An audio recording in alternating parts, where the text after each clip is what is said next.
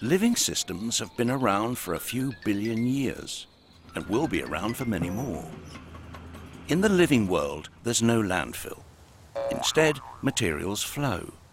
One species' waste is another's food, energy is provided by the sun, things grow, then die, and nutrients return to the soil safely. And it works. Yet as humans, we've adopted a linear approach. We take, we make, and we dispose. A new phone comes out, so we ditch the old one. Our washing machine packs up, so we buy another. Each time we do this, we're eating into a finite supply of resources and often producing toxic waste. It simply can't work long term. So what can? If we accept that the living world's cyclical model works, can we change our way of thinking so that we too operate a circular economy? Let's start with the biological cycle. How can our waste build capital rather than reduce it? By rethinking and redesigning products and components, and the packaging they come in, we can create safe and compostable materials that help grow more stuff. As they say in the movies, no resources have been lost in the making of this material. So what about the washing machines, mobile phones, fridges? We know they don't biodegrade.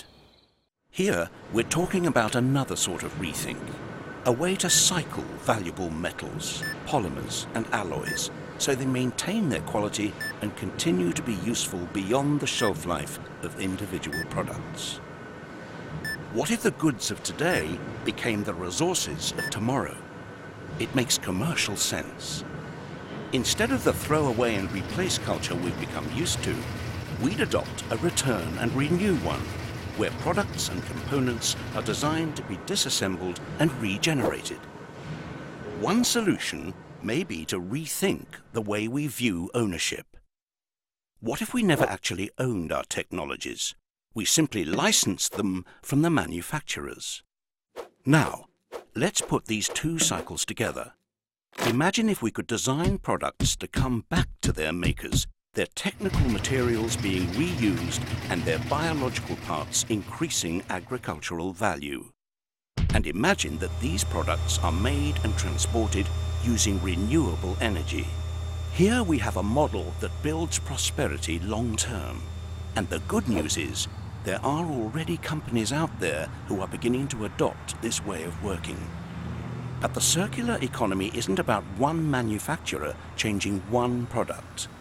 It's about all the interconnecting companies that form our infrastructure and economy coming together. It's about energy. It's about rethinking the operating system itself. We have a fantastic opportunity to open new perspectives and new horizons. Instead of remaining trapped in the frustrations of the present, with creativity and innovation, we really can rethink and redesign our future.